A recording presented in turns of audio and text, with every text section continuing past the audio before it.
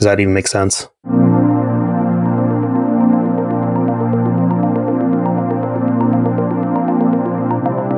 Brought to you by iland. This is the CloudBytes Podcast, where we've brought together a panel of opinionated cloud customers, providers, and analysts to discuss topics related to how clouds are built, marketed, and consumed. Everyone has different needs in the cloud, so we'll debate the topic at hand and at the very least, agree to disagree. Our goal is to provide good sound bites about how to manage your bytes in the cloud. And sometimes the best conclusion may simply be that the cloud bites. This episode is all about how visibility and accessibility improve the experience of the cloud. My name is Brian Knudtson. I'm Cloud Technologist for iland and will be acting as our moderator for today's discussion. This episode's panel includes a jubilant jury of J names. Let's start by having each of our panelists quickly introducing themselves in their current role and a soundbite of their initial thoughts about what is important about the accessibility of cloud infrastructure. Howdy, y'all. I'm Joe Hughes, based out of Austin, Texas. I'm currently a solutions architect and stepped into the vendor role for the first time after about 15 years of field IT. And honestly, I think to me, cloud accessibility comes down to your mindset. Cloud can be easy, cloud can be hard. It just depends on if you're willing to make the shift.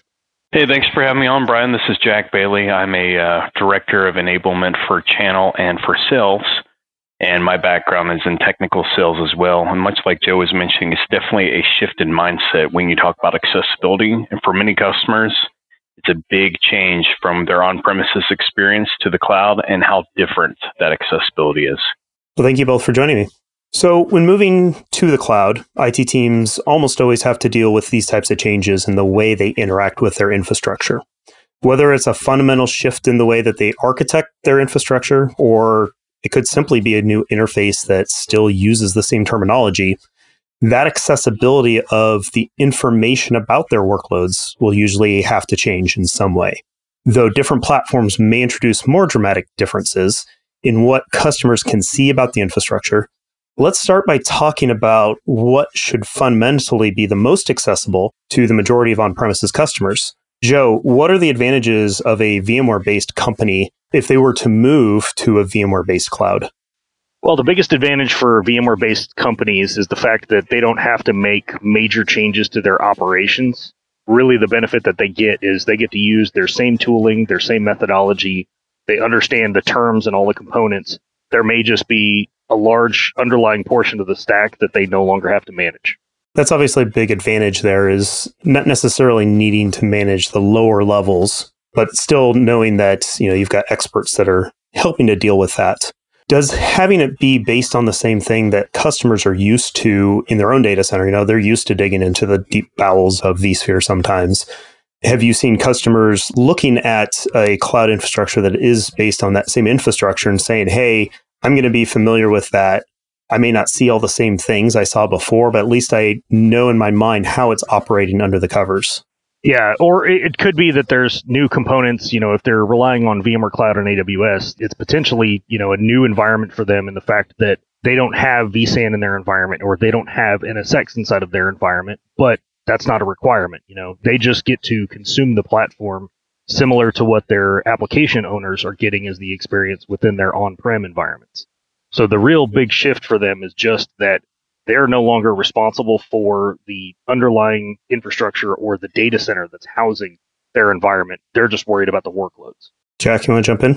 Yeah, I definitely would add to that. I agree with Joe's positioning there for the most part. I'd say, when talking to customers over the years, in full transparency, I've worked for a cloud provider based on VMware, right?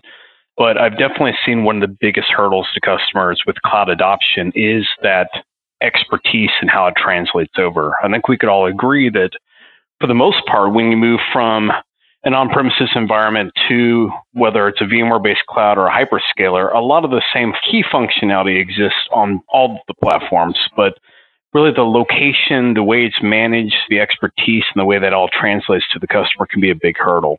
And I think we can agree knowing that, 80 to 85% of the market, depending on which survey results you read, being VMware-based, that the vast majority of customer sites that you walk into are going to have some level of expertise, some certifications or people that have gone through training on VMware. And that's not always the case with some of the other platforms out there. So I'd say that's a big hurdle just in terms of control, manageability, and frankly, one of the drawbacks of that is not just the consumption of cloud, but the chance for things like misconfiguration or lack of the way that things work within the cloud as well. It's much less critical that you get things right the first time within your on-prem environment where you have your own firewalls and you have everything in place that essentially keeps everything contained, as opposed to when you've got things living in public cloud environments where anyone can essentially go through and sniff your environment to see if they find vulnerabilities.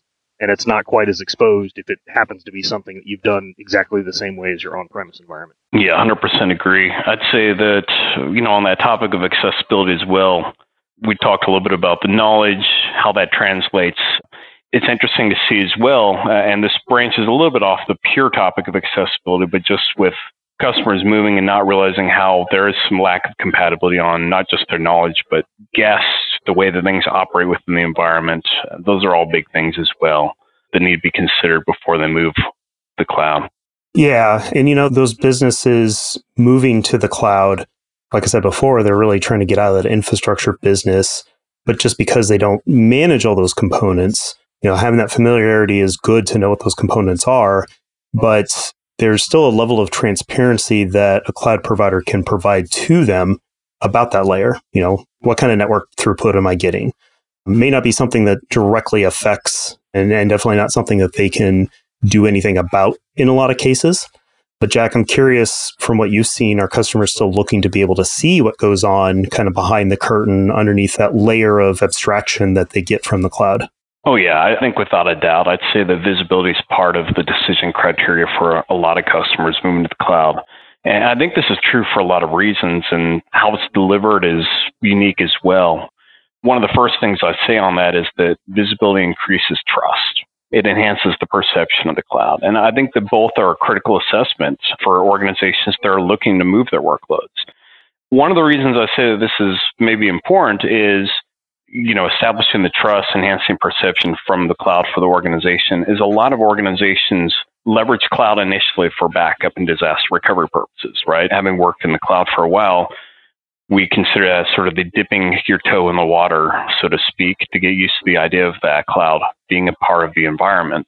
And as data of last resort, initially, customers have to understand a number of items, right? They need that visibility.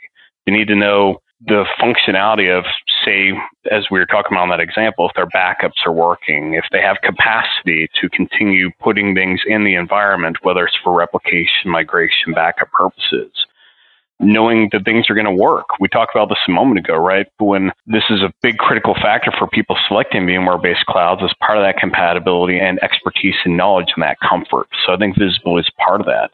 And then on the production side, I'd say that visibility helps with daily success, right? As you just mentioned, Brian, there's some things the customers can't control just by the nature of, if we're speaking more generalistically, cloud being multi-tenant in nature, there's not all things the customers control. But on the large scale here, the saying you can't manage what you can't measure, I think applies nicely here. When customers have better visibility in the cloud, the right people have the right permissions, the right visibility, and with that information, they can make decisions, take actions, know what's happening there. I'd say the final thing about that would be a lot of organizations are becoming more and more global in nature, and they may have teams all across the world. That visibility is key, not just for the user experience, but for, again, sharing of information across teams. If you have a true follow-the-sun model as an organization consuming the cloud, say a SaaS provider or a larger organization that has a global footprint, visibility can help with sharing knowledge, can help with delivering outcomes better and making sure that training, onboarding, all that helps the team. So whether it's managed or self-service, like I said, depending on permission, it's a huge thing, I'd say, for customers to have that visibility for comfort and for daily operations as well. Well, and one of the biggest benefits of shifting to cloud infrastructure, especially if it does end up being, something similar to VMware Cloud or AWS, where it's running inside of a hyperscaler environment, exactly to Brian's point, they get out of the business of managing infrastructure. And most of our organizations don't do it to a scale that we do it efficiently, that we do it well, that we have any sort of real cost savings coming to it versus just offloading all of those operations and just worrying about what's actually critical to the business of those workloads. So it's a big shift for a lot of organizations, but they also get the benefits of, honestly, who manages the data center better than I do? Amazon. these are the scale items that play into their benefit when they get into the cloud realm and do it properly and just get into the consumption model. So playing off of that, who does it better? The people that do it at scale. It's the amount of dedication they can have to that. It's the classic, my business isn't the business of infrastructure, so why should I be hosting my own virtual machines? When it comes to visibility of an infrastructure like that, it's being managed at scale by dedicated experts that do nothing but infrastructure. Does that change the dynamic of how accessible the information about how the infrastructure is running? Does that matter to customers? Is it change what they should be looking for in that accessibility? I think they really need to just shift in their mindset because, again, this is where IT operations has to get into the mindset of just being consumers of the platform. There are a lot of folks in IT that are traditional infrastructure admins that don't understand being a consumer of the PaaS model.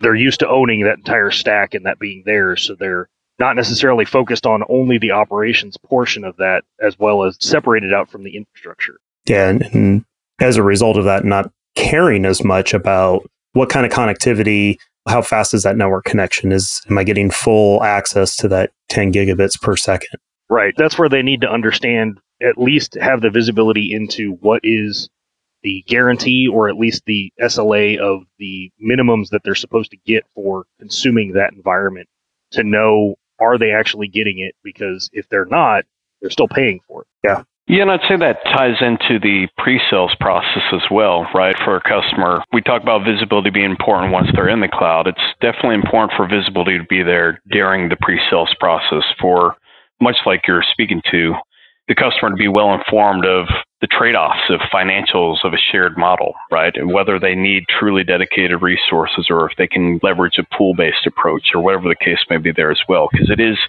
definitely a transition, not just in the location, the way things are managed, but certainly in terms of costs and the pros and cons there too. Yeah, and I think that's, being it's a shared model, you're sharing the bandwidth coming out of that particular host or whatever that might be, obviously changes the way that you look at it. In some of those places, it simply doesn't make sense, or in some places, it may not even be measurable how much I'm using versus how much you're using. And so that can hamper the type of accessibility they have to that level of information. Joe, as we talk more about the transparency and what's going on, we've talked a lot about the technical aspects of it. But when we look at some of the non-technical aspects, can you speak to what customers should be looking for when it comes to things like billing, being able to see how much it's costing them? Speaking to the SLAs, what level of availability they're actually getting and when there might be problems, how much they're using, the security aspects of things, how much access do they have to some of the intrusion prevention and detection type systems. And, Jack mentioned earlier, being able to witness what their backups look like of that virtual machine in the cloud or that application that they're running in the cloud. Yeah, I would say in that case, it kind of comes down to a few different things. So it's a little dependent on if you are running purely native cloud, if you're running something within just a native AWS or Azure or GCP environment versus, VMware being the underlying component that you're consuming inside of that environment. Versus even if you are running a cloud environment within a managed service provider that's just basically hosting resources that you're connecting to. All of those are a little bit different in the way that you would manage and also in the way that you would structure and kind of dig into all of those resources. And some of it also comes down to either how mature or how segmented your organization might be. Because it might be much simpler for smaller organizations where almost everything in IT operations is a shared resource model and everyone has shared responsibilities because everyone might have visibility into that entire stack once it goes to the cloud. But if you're in a larger organization or if you're in an organization where the access restrictions and visibility into that ties more into what your job role is, then you may see aspects of what you're using as far as compute resources or storage, but you may not have visibility into the networking components that are going into it or the security that's being provisioned with, IAM roles and a lot of your resource groups and such. Or it could be that you don't have visibility into what cloud native resources are being tapped into that environment that are kind of outside of the purview of traditional IT because that's something that wouldn't exist in your legacy or on-prem data center. So some of it really comes down to what is your model? Are you doing strictly a lift and shift from on-prem to the cloud? Or are you divvying up the roles and responsibilities and all the resources? And then do those cloud consumption resource groups align with individuals inside of your organization to actually understand what those components are? And does it make sense for your organization from either visibility or security to have more people gain access to all of that to even see all the components that tie into it? Yeah, I think I agree with quite a bit of that. I'd say my experience over the past few years, and of course, full transparency for the listener, I currently work at Iland, so I have a particular set of perspectives on this. One of the biggest reasons I've seen customers go to the cloud and quickly decide it may not have been the best fit for them is very often not just around compatibility of expertise and other things like that, but around billing. And I think that the cliche answer of saying if a customer gets a 19-page bill and they don't understand what any of it means, visibility is not there, right? And that they need to have a different approach. At the same time, I'd argue that a lot of customers, time and time again, when they're on premises and they have very beefy hosts, other things like that, they often over provision. And it's really, again, a change in mindset when you move to the cloud about the additional visibility you need and the additional care you have around the resources you consume. One of the tools we use here with customers, something called Catalyst, it's shocking. Well, maybe not shocking to everyone who's listening to this because you're in IT, you get it. Just how over provisioned a lot of customers are, right? How very wasteful some people are in their own on-premises environment. So that visibility becomes so important when they move to the cloud about the potential to reduce costs, to save, to trim back, to make better use of resources and use it strategically, whether it's hybrid or all in. It's definitely a change from on-prem because of that. Yeah, I mean, one of the biggest things that I've had promoted in most of the user groups, and especially for folks that are moving from traditional IT on-prem infrastructures to the cloud, the first thing that most of the Azure and AWS architects or the folks that have gone out to the cloud and had to quickly pull back all said was, don't build big iron in the cloud. Do not try and reconstruct your data center as it exists in the cloud unless you're ready to pay that bill. Yeah.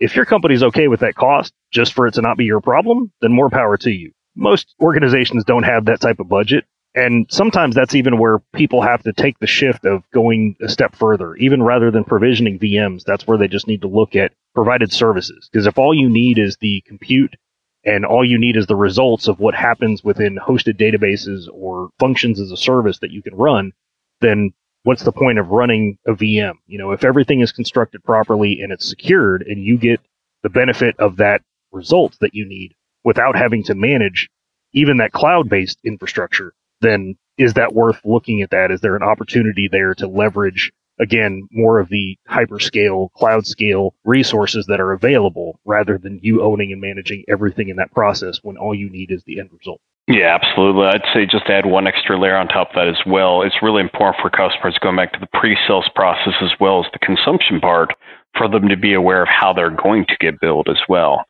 For customers, again, that are shifting from on-prem that are used to no chargeback model, and many organizations don't leverage a chargeback model, are used to like, hey, if I want to hot add more RAM and see what this thing does, great. If I want to have extra CPU and I don't have to worry about CPU wait time, which is something a lot of customers learn about when they shift to the cloud, they don't have to worry about it. But probably one of the biggest things, again, is because they've over-provisioned, and Joe, you make a great point about that big iron analogy there, they move to the cloud and they're like, well, hey, I'm only using a little bit of CPU and RAM. Why on earth would I get a bill for the whole thing? So the other thing customers need to be aware of, again, from a pre-sales perspective, is not all clouds are the same when it comes to instance or consumption models, right? For example, with our organization, if a customer utilizes 4 gigahertz and 2 gigs of RAM on a machine, even if it's 20 gigs of RAM, that's what they get billed for. That's an important component for a customer to have visibility on, whether it's in the console, whether it's in the monthly bill, or again in the pre-sales process, because that can lead to a lot of sticker shock if you don't go well informed on that. It's much easier to over-provision in a hosted environment that's being provided by a managed service provider rather than an AWS or an Azure, because they will absolutely sell everything they can inside of their environment. So if you're not using it, someone else is. And if you sign up and subscribe for it, they're essentially not selling it to somebody else, or they're going to get as close as they can to that 100% consumption. So you're absolutely paying for it, even if you have resources provisioned and powered off in that environment. So yeah, be very careful about what you've spun up, assuming, oh, it's not in use and therefore I'm not billed for it. Absolutely. And I couldn't agree with you more either, Joe, on the whole IAM component. When it comes to usage reporting, performance reporting, billing, and other things like that, I'd say not just the cloud, but just IT in general shifting so much more towards giving the right user the right set of permissions and nothing more. So it's definitely important for customers to consider when they're moving to the cloud about how permissions of groups or users within the organization will translate so that people can do their job but not put themselves at a security risk, right? So the visibility, while important, needs to be combined with the right technical capabilities of the cloud provider to give those permissions.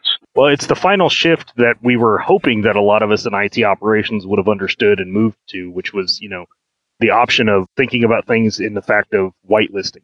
These are the minimum components that I know that I need to have, that need to be allowed, that need to be able to talk to each other inside of my environment for it to do the functions that it should perform and nothing else.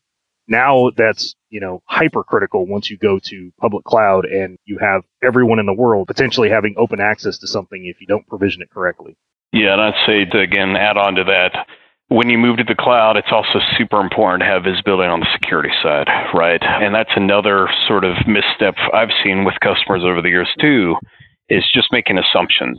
Again, not taking the time, whether the visibility is there or not taking the time to actually know whether when they move to the cloud, if they have the correct network rules in place, the correct bucket settings in place. We often hear about leaky buckets, which is typically the end user's fault, right? Same thing when it comes to antivirus, malware, penetration testing. So when a customer is looking at the cloud, they need to realize a lot of the time that's on them, especially if they're purely using cloud hosting or infrastructure as a service.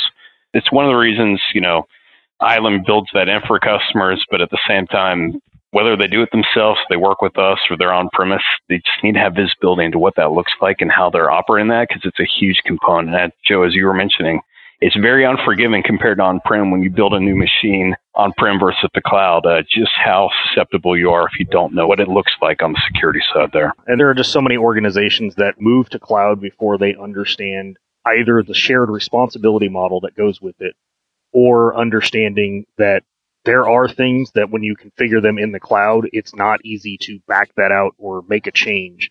Sometimes it's a tear down and reprovision of certain components inside of your environment. Once they've been configured a certain way, there is no modification to it the way that, we might be able to do with a minor maintenance window inside of an on-prem data center. Yeah, I couldn't agree more with when we talk about expertise, it's, I've worked at software companies where their goal was disaster recovery, replication to the cloud, and bringing machines online. And I've seen customers have that shocked look on their face when they realize, and this would be more specifically non-VMware based clouds typically, right? When we're talking about the AWS, the Azures, the GCPs, where there's nothing necessarily wrong with the functionality that cloud provides, but it's a very different mindset for the end user to, when they're on premises, they think about perpetual compute. Typically, I'm being generalistic here, but they're typically thinking, when I build a machine, that machine's sticking around. When I build a network, that network's sticking around.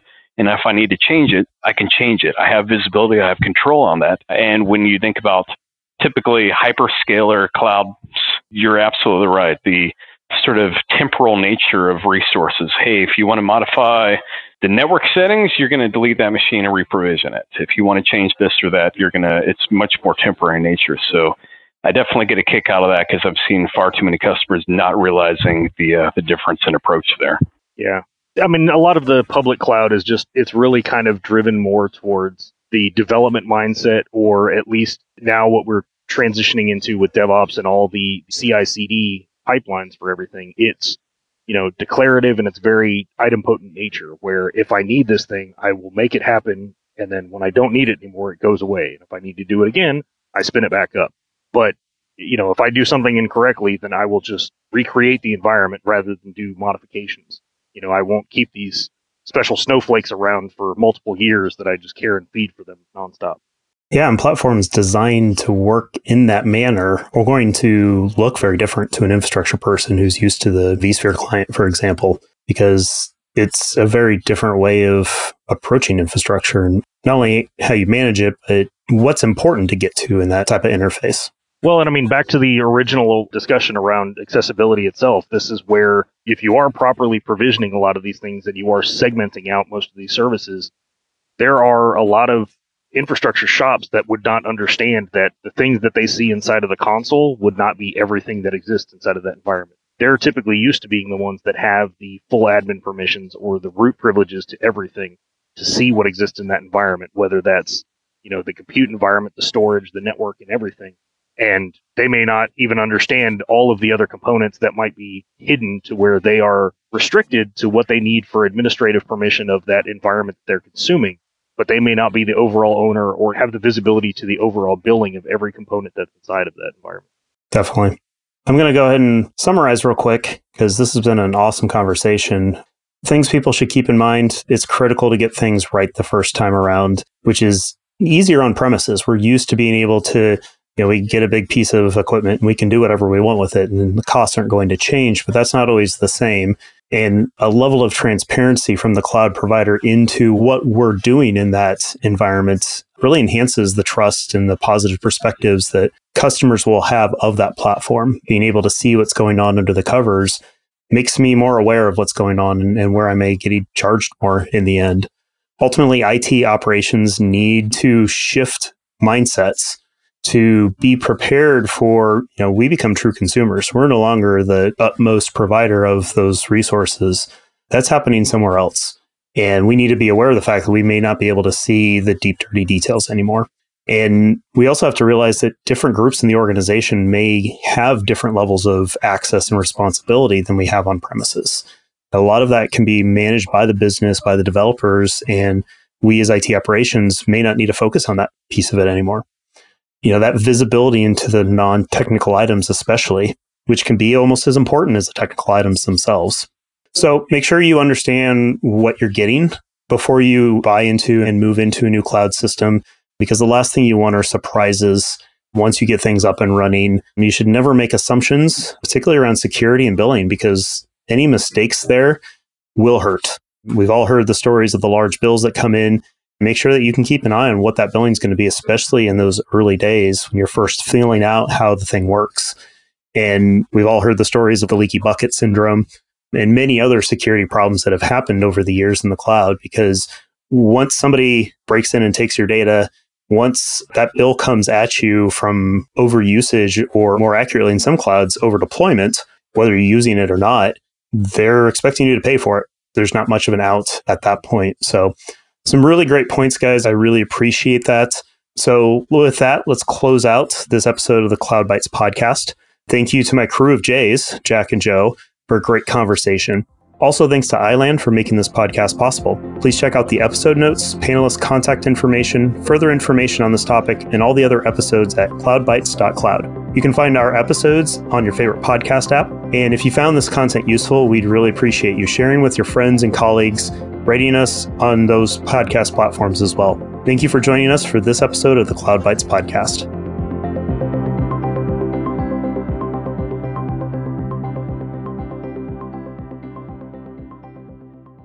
Apparently the email address he gave me was not one he ever checked, so he didn't know this was happening. Nice.